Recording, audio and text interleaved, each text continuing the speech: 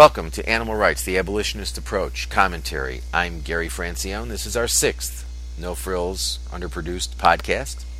It's been an interesting week. This is the first week of the fall semester at Rutgers, and I am beginning what I think is my 26th year as a professor. And this semester, in addition to teaching criminal law, which is a required first-year course, Anna Charlton and I are teaching our upper class elective human rights and animal rights. And we had to change classrooms yesterday because the original classroom that they had assigned to us was not large enough to hold the number of students that we had.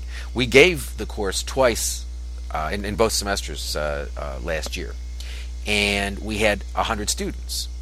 And so we didn't think that we would have a very high enrollment this fall, given that we had 100 students last year.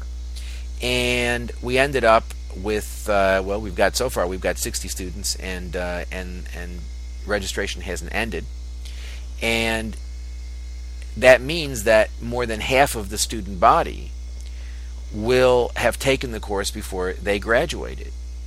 And that's just, from our perspective, terrific, because this is it's a controversial course. It's a very controversial course in which we discuss issues of racism, sexism, heterosexism, and speciesism, and we discuss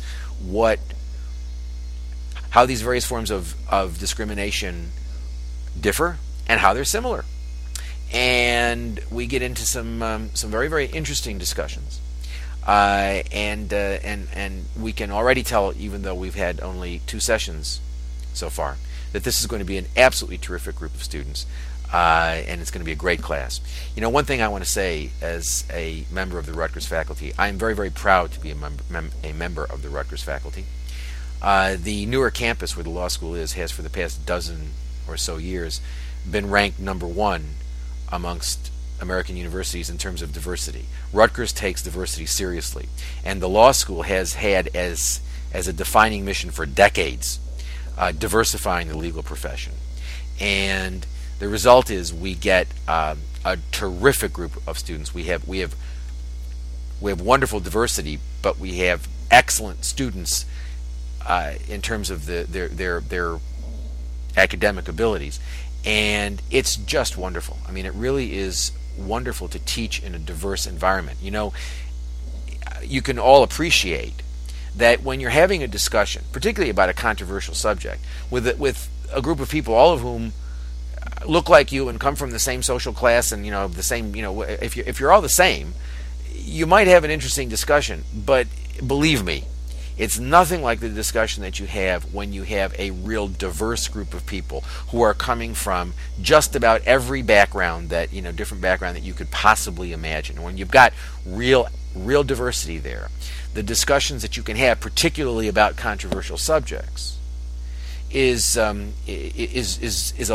great deal more enriching, I think, both from the perspective of the teacher and from that of the student. And we're both very excited about the course and about the excitement that the students seem to have about it, and the fact that we're getting the enrollments that we're getting, and that the course is generating the sort of enthusiasm and numbers of students that it's attracting. And it's really wonderful when you walk out of a class and then an hour later you go down to the cafeteria to get some tea or something, and the students from your human rights, animal rights class are still standing there having a discussion about something that was discussed in class. There's nothing, I can tell you, there's nothing that is more rewarding for a teacher than generating that sort of excitement and enthusiasm and provoking that sort of thinking. And so we're looking forward to the semester, and it's going to be a great semester. The other thing that happened this week was, as you know, last week I did a commentary on violence. And unfortunately, talking about violence that's always a controversial topic. And this hasn't been an exception. I presented arguments last week in my commentary in which I took the position that you can't justify violence morally, and that as a practical matter, it simply doesn't work. And I was hoping that I would get some arguments back. I mean, if people didn't agree with me, that they would make substantive arguments telling me why my arguments were not valid or where I would gone wrong and whatnot. And some people did, but unfortunately, what ended up happening was a lot of drama and a lot of silliness and a lot of name calling and no substance, but a lot of drama.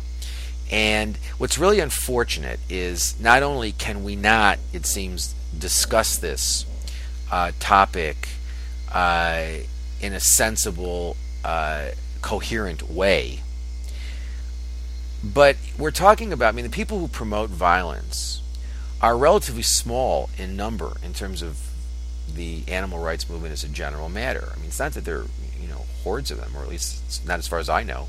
They seem to be a fairly small group of people, but they're very vocal. But the problem is when you have an issue like this, where we're in a society in which 98% of the people are consuming animal products, and everybody's looking for an excuse to continue to eat the hamburger, or eat the ice cream cone, or drink the milk, or whatever, and they look for an excuse, and we hand it to them. We hand it to them in the form of people who are promoting violence. We hand it to them in the form of people who are trivializing the issue by, turning it into, I'd rather go naked than, watch Michael Vick play football or whatever. Whatever the issue is. We either trivialize it and turn it into some sort of silly theatrics, or we have a small number of people who are running around talking about sabotaging this and violence against this person and violence against this institution, and it really ends up marginalizing the issue and giving people an excuse for not taking it seriously.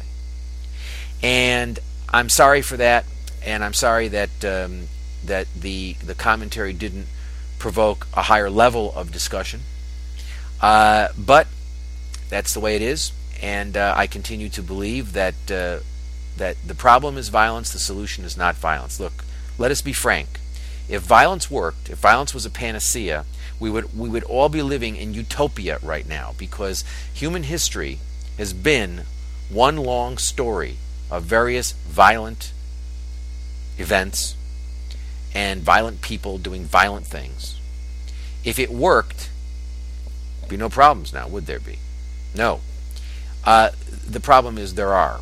We're living in a very violent time. Violence begets violence. Violence is the problem. Violence is not going to be any part of the solution. I continue to believe that.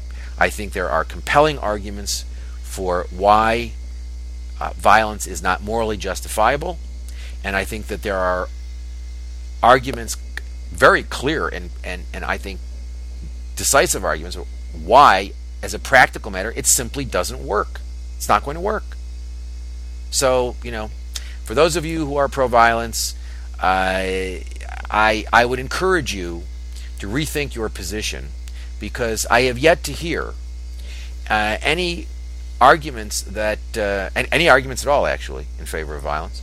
All I hear is a lot of name calling and a lot of yelling and a lot of screaming and a lot of nonsense. And anyway, there you go. That's what it is, and it's probably not going to change. This week I want to go back to actually the topic of my first commentary, which is I'm very happy it sort of continued to generate a lot of discussion, and that is the notion of using vegetarianism as a gateway to veganism. For the past 20 years or so, I've been taking the position we shouldn't be doing that we really can't draw a distinction between flesh and other animal products. And the way I've been putting it now for a long time is there's probably more suffering in a glass of milk than there is in a steak, because animals used for dairy are kept alive longer, they're treated every bit as badly, if not worse, and they all end up in the same slaughterhouse anyway. And so we really can't make a distinction between flesh and dairy and flesh and wool, or you can't make a distinction. You can't target fur without talking about wool or leather or silk and things. The idea that we can segment these things off, or that some things are morally different from other, some some forms of exploitation are morally different from other forms of exploitation is just wrong. There is no morally defensible distinction between flesh and other animal products. And it is my position that veganism is the moral baseline. Veganism is not just a lifestyle issue. Lifestyle issues like where you like to go on vacation and things like that. Veganism is, as I've tried to interpret it, the acceptance of the principle of abolition in the life of the individual. That is, if you accept that we ought to abolish animal use, then the first thing you do is go vegan, because veganism represents the principle of abolition applied to the life of the individual. Veganism represents the rejection of animals as things. It represents the rejection of the status of animals as chattel property. It recognizes the moral personhood of non-human animals. So it's not just a lifestyle issue. It's a basic, fundamental moral principle that reinterprets our relationship to non-humans, requires that we recognize them as non-human moral persons, and requires that we abolish, not regulate, but that we abolish our exploitation of them. And as you know, I maintain that we ought to become vegans ourselves, and if we want to go further, I mean, look, if you're vegan, I'm happy. You want to do more, you want to become, I think that is the single most important activist thing you can do, is to become an ethical vegan. If you don't do anything else, being an ethical vegan is extremely important, should never be underestimated, and serves as an example. Even if you aren't actively involved in educating people, the fact that you are a vegan is going to have a profound influence on your friends, on your family, and whether you want to or not, you're going to, you're going to get people to think by your act of becoming a vegan. So, in my judgment, veganism, your decision to become a vegan is the most important form of activism in this area that you can pursue. Now, if you want to do more, then what I say, creative, non-violent vegan education. Teach other people. Talk to other people. Engage other people about veganism in creative and non-violent ways. Now, 3 issues have come up that I want to address in this commentary about the position that I've articulated. There's certainly a lot of opposition to it. There are most of the large groups, most of the new welfarists, reject my view that veganism should be the moral baseline, and they reject the view that that vegetarianism is a morally problematic position. They say, oh no, vegetarianism is great. We ought to be promoting vegetarianism as a step toward veganism, and we ought to represent vegetarianism as a morally significant position. And so there's a lot of opposition to the view that I take. And one of the things that I've been seeing that concerns me, and I don't know whether it's just a misunderstanding or whether people are intentionally misrepresenting the position that I'm articulating, but there are some folks out there who are saying, well, the abolitionist position is that we should be rude to people or judgmental or confrontational with people who are vegetarians because they're immoral. We ought to tell them that they're bad people, and this is confrontational, and this will actually be counterproductive. And what we ought to be doing is promoting vegetarianism and telling people they're really wonderful. And we ought not to be confronting people with the problem that there is, or the issue of there being no distinction between flesh and other animal products.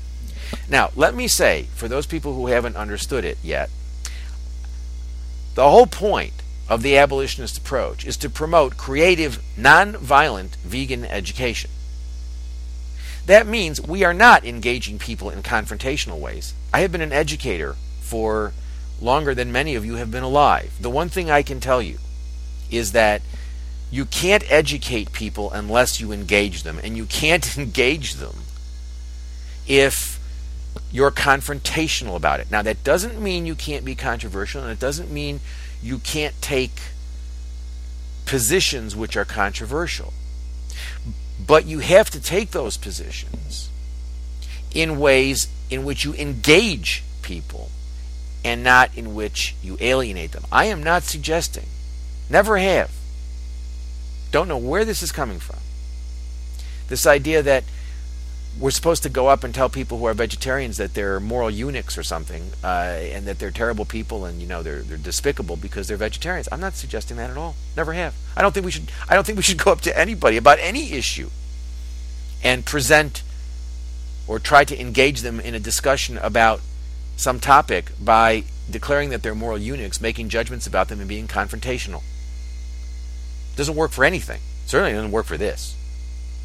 Indeed, given the level of animal exploitation that most people regard as normal, it particularly doesn't work in this context. So I don't know where this is coming from, but I just want to make it clear that what I'm proposing is that when we discuss the issue with people, we make it clear that there is no distinction between flesh and dairy products. So that when we discuss it, we talk about the problem of animal exploitation and the fact that we have no justification for using animals for any purpose. And that, yes, of course, the treatment of these animals is terrible, but in the end, really, it's not really a question of treatment, it's a question of use. That we have no moral justification for using them. Yes, we treat them terribly, we torture them. Under the best of circumstances, they're tortured. And given the large numbers that we use, that's always going to be the case. But I'm going to talk about this in a few minutes. It really doesn't matter. The bottom line is we can't justify using them. We cannot justify using animals for human purposes. And when we talk to people about flesh, we ought to also be talking to them about dairy. I mean, the idea, we should never let people think that dairy is somehow morally distinguishable, that it involves less suffering, that it involves less death. The meat and dairy and wool and leather and all these industries, they are all inextricably intertwined. And they all involve suffering, and they all involve death. And so what I'm suggesting is that we make that clear. If somebody is not ready to go vegan, they'll do something else. They'll make the decision. All right, well, I'll give up flesh first, or I'll give up, flesh and maybe some dairy first, or I'll do some. They'll make the decision about what interim step they're going to take if they're not going to go vegan. I mean, I think we should always be trying to help people to go vegan because it's easy to go vegan. I mean, it's another problem that a lot of people exaggerate the difficulty involved in going vegan. It's easy to go vegan. I think we ought to be reinforcing that notion, not reinforcing the notion that this is only for the strong-hearted and the real super people among us. That is easy to go vegan, and so I think we ought to be reinforcing that. But if people are not ready or willing to go vegan, they'll do something else. But we should not be encouraging them to do the something else. We shouldn't be saying, yeah, well, there's a difference between flesh and dairy. So if you want to give up flesh, give up flesh, don't eat meat, but dairy's okay. We ought not to be saying that. And the primary reason why we shouldn't be saying that is it's false. There is no moral distinction between flesh and other products. And so, again, it's not a question of telling them that, well, if you're a vegetarian or not a vegan, then there's something defective about you. It's a question of talking about a moral issue. We should never, whether it's this issue or any other, if we want to engage people, the sure way to not engage them is to make the discussion appear to focus on them as bad people. We should be talking about the actions. I criticize the new welfarists in terms of I don't agree with them. I think their positions are wrong. But I try to make it very clear that I'm not questioning their sincerity. I'm not questioning the fact that those people who promote welfare reform, or whatever it is that they promote, or those people who are promoting these humane labels, which I think are terrible. Do I think that they have sincere beliefs that these things are going to do some good? And the answer is yes. They probably do. I mean, I don't know. I'm not. They probably do. But in any event, I'm not really interested in whether they're sincere or not sincere. What I'm interested in is whether or not this makes any sense, and whether or not it can be justified. And I don't think it can be. I think it's morally problematic, and I don't think it works. I don't think welfare reform works. And so, I want to make it clear that the abolitionist approach is that we educate people about animal exploitation, and we don't give them the false belief that there's a distinction between flesh and other animal products. If they want to do something less than go vegan, they'll do it. But we should not be in the position where we are saying that something else that you're doing is great. Yeah, that's great. Do that. That's morally meaningful. And so that's point number one. I hope that's now clear. I thought it was clear before, but for some people it wasn't. And I hope it is clear now. The second issue is a number of people have said, what do you do in a situation where somebody says, look, I care about the issue. I really do. I care about the issue. But I'm not going to change. I'm simply not going to, I'm not going to change my lifestyle. I'm not going to become a vegan. It is a, it's a moral issue for me, but it is for me bound up with lifestyle, and therefore I'm just not going to change. Do we give up on that person? The short answer to this is I don't ever give up on anybody. I don't give up on anybody. I will talk with anybody about this who is willing, wants to talk about it. I will engage that person on this issue. And I will even engage people who take a more extreme position, who say that animals are completely outside of the moral community. We have no reason to take this issue seriously. I engage those people as well. But I think when you encounter somebody who says to you, I care about this issue, but I'm not willing to make a change, that's really an invitation for further discussion. Because if the person really does care about the position, what she's saying to you is, in effect, I care about the position, but you haven't yet convinced me or stimulated me or provoked me into changing my behavior. You haven't given me a sufficient reason yet. That's an invitation for further discussion. That's not something that should discourage you. It should encourage you. But I say this: don't give up on anybody. Obviously people don't want to talk about it. Part of being nonviolent and non-coercive is if people don't want to talk with you about it, you don't force yourself on them. But to the extent that people do want to talk about it, and to the extent that people are open at any level to discussing it, I strongly urge you to accept that invitation and go for it. Discuss it. That requires that you educate yourself about the arguments. This is very frustrating to me because so many people care about this issue and want to really make a difference, but they're not willing to sit down and take the time and learn. You don't have to become, you don't have to get a PhD in philosophy. You don't have to learn a great deal, but you need to learn some basic concepts. And you need to be able to discuss those concepts with people in ways that make sense. One of in the next commentary, well, maybe not the next one, but an upcoming commentary, I'm going to talk to you about why animal welfare reform doesn't work in terms of the economics of it, because a lot of folks really just don't understand the argument that animal welfare doesn't work because it can't work, because of the property status of animals. Animals are chattel property. Welfare reform can't work. Animal welfare will always provide very little protection for animal interests because of the property status of animals. A lot of folks don't understand why that's the case. It's really quite simple. As a matter of fact, you should go to abolitionistapproach.com and watch the video on animals as property, and you'll understand it. I hope. but it's an issue that I'm going to discuss in an upcoming commentary as well. The third issue, so the second one is, don't ever give up on anybody. And when somebody says, I care about the issue, but I'm not going to, I'm not going to do anything about it, that's an invitation for further discussion.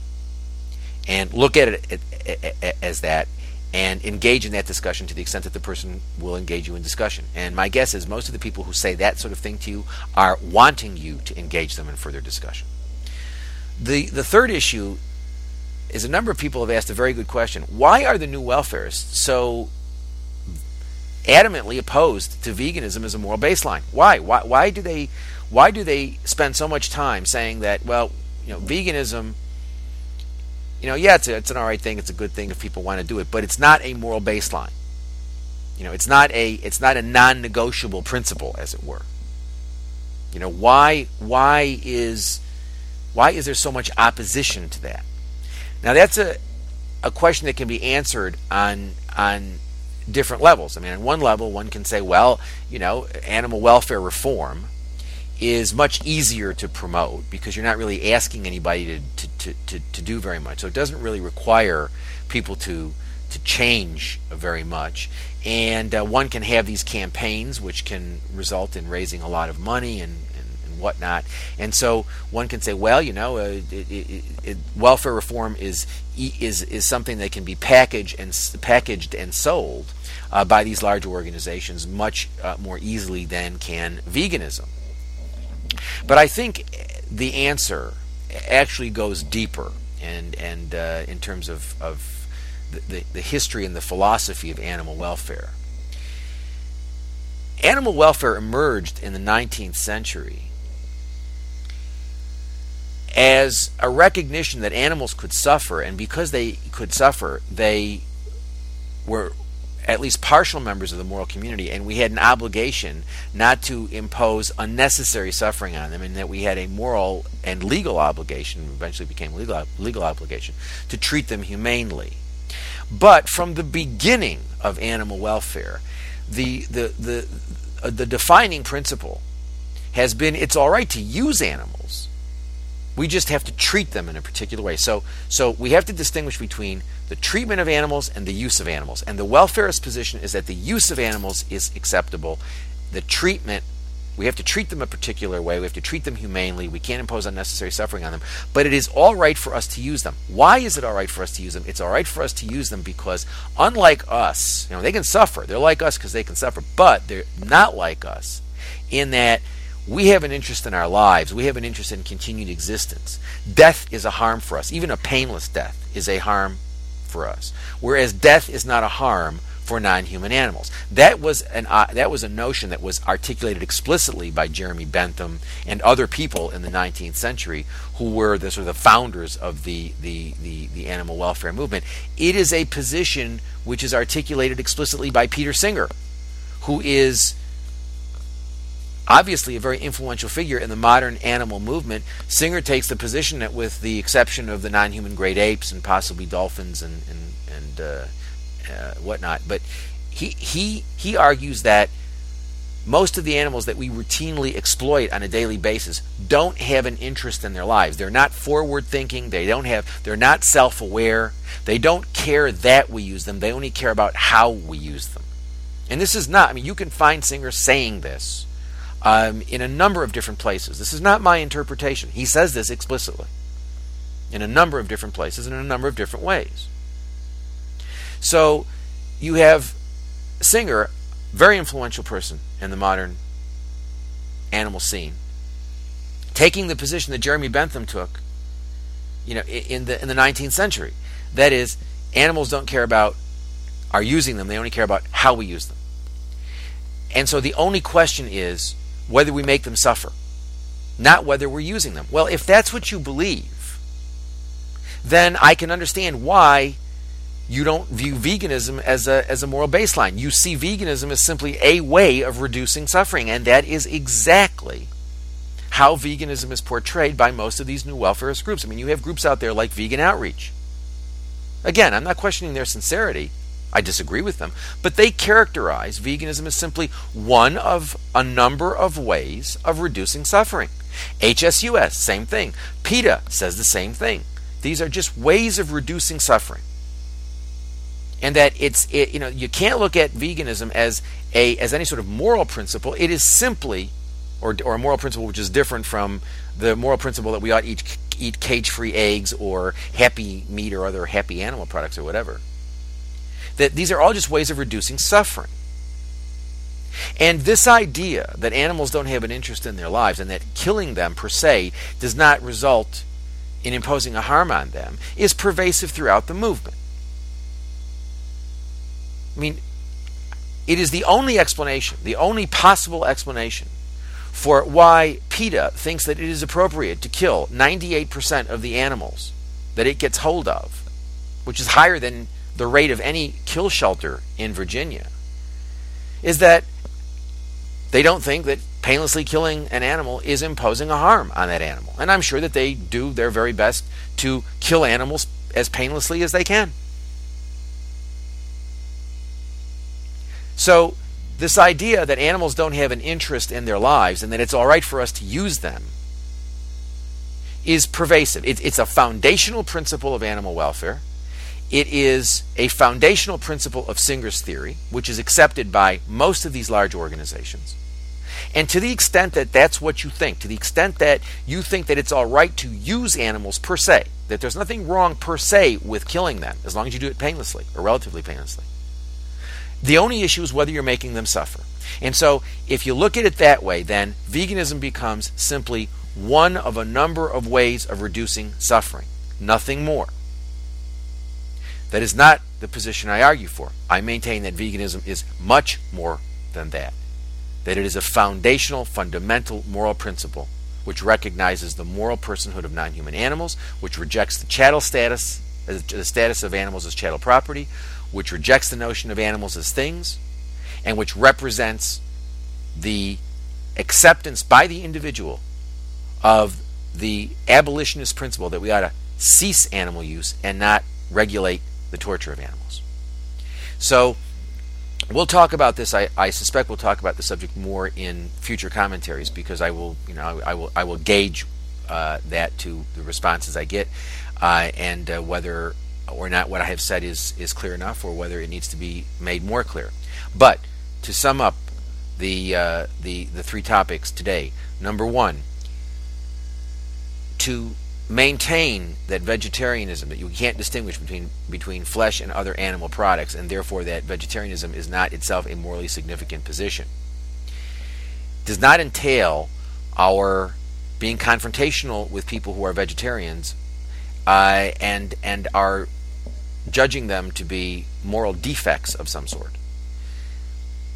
The argument is that we ought to be frank with people, and when we discuss this issue, we ought to make it clear that there is no morally defensible distinction between flesh and other animal products. That's point number one. It ought to be clear. If they're going to do less, that's their choice, obviously.